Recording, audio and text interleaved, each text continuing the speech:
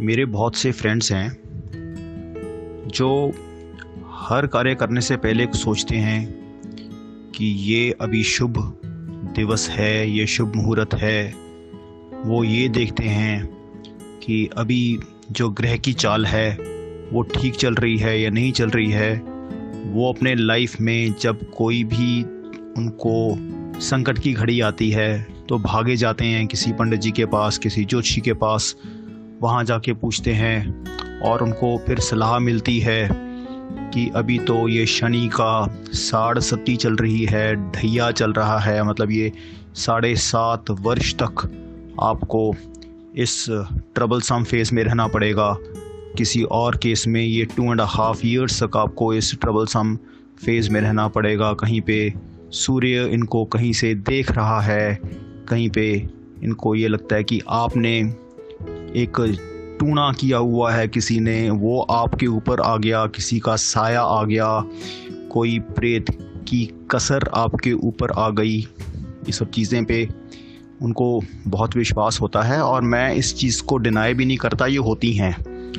I agree, ये होती हैं। ये प्रेत का साया भी होता है, ये भूत की कसर भी होती है, ये शनि की 7.5 भी होती है और ये ढाया भी होता है। और उनके इलाज भी फिर इस तरीके से किए जाते हैं। कभी कोयला नदी में बहा दिया जाता है, कभी कौवे को समोसा खिला दिया जाता है, किसी खास दिन को ही खिलाया जाता है, शनि को खिलाया जाता है, and so on and so forth. अब सिखिज़्म में ख़ास तौर पर ये सब चीज़ें से दूर रहने को कहा गया है। अब आप ये सोचेंगे कि एक तरफ मैं कह रहा हूँ कि हाँ ये सब चीज़ें होती हैं और दूसरी तरफ मैं कह रहा हूँ कि स्पेशली इन सिखिज़्म इन सब चीज़ों से दूर रहने को कहा गया है। तो ये दोनों चीज़ें आपस में, फिर जो लोग सिखिज़्म प्रिंसिपल्स को फॉलो करते हैं वो क्या करें?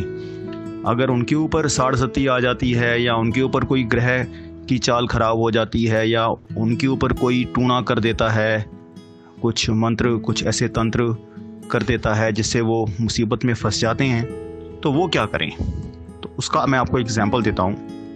हम रिसेंटली ही एक ऑफिस में गए, बहुत ही प्रेस्टिजियस और बहुत ही higher ranking government official setup था।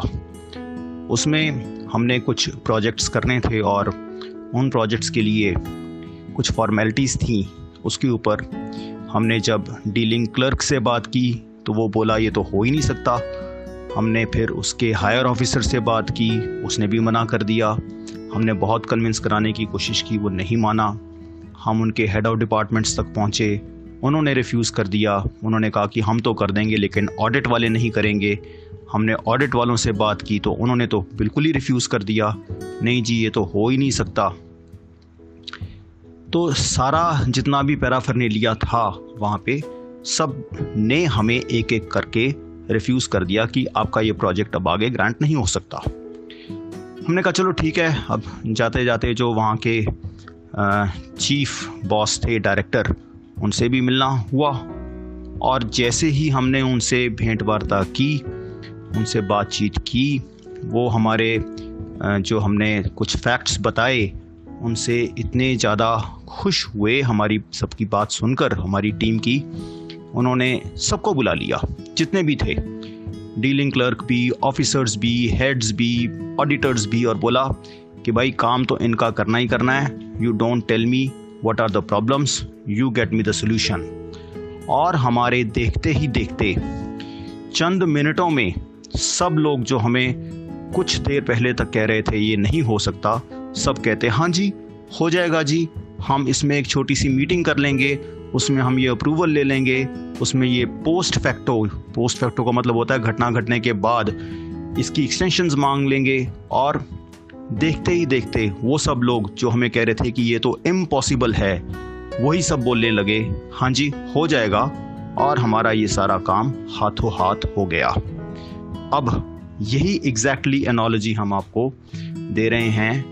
जो शग्न, जो मुहूर्त, जो ग्रह, जो उनकी चाल, जो टूणा, जो भूत प्रेत देवी देवते सब होते हैं, सब कार्य करने में, कार्य रोकने में, भलाई करने में, बुराई करने में बंदे के आगे पीछे लगे रहते हैं। कुछ लोग इन सब के चक्रों में रहकर इनको खुश करते रहते हैं, और कुछ सीधा ऊपर सबका मालिक एक है, जो चीफ बॉस हम सबका है भगवान, वो सिर्फ उससे ही अपना राफ्ता बना के रखते हैं, उसी का नाम जपते हैं, उसी के आगे अरदास करते हैं, उसी के भाने में आते हैं। उनको कहते हैं भाई मैंने तो ये कह दिया, आगे आपकी मर्ज़ी। और जब उसकी मर्ज़ी हो जाती है, उसकी मर्ज़ी में सबकी मर्ज़ी हो जाती है, और फिर यही ग्रह और यही जितने भी जादू टूने, तंत्र मंत्र, देवी देवता, सब के सब भगवान का नाम जपने वाले के आगे पीछे घूमते, रिधियाँ सिद्धियाँ सब आगे पीछे घूमती रहती हैं, और उनको कोई शगन नहीं लगता, कोई अपशगुन नहीं लगता। उनके आगे तो इवन जो मौत के देवता जिन्हें हम यम कहते हैं, वो भी उनके नज़दीक नहीं आते। इसीलिए कहा गया है, शगन अपशगन तिसको लगे, जिस चीत न आवे, तिस जाम नेड़ न आवई, जो हर प्रभ भावे। जरा गौर करें।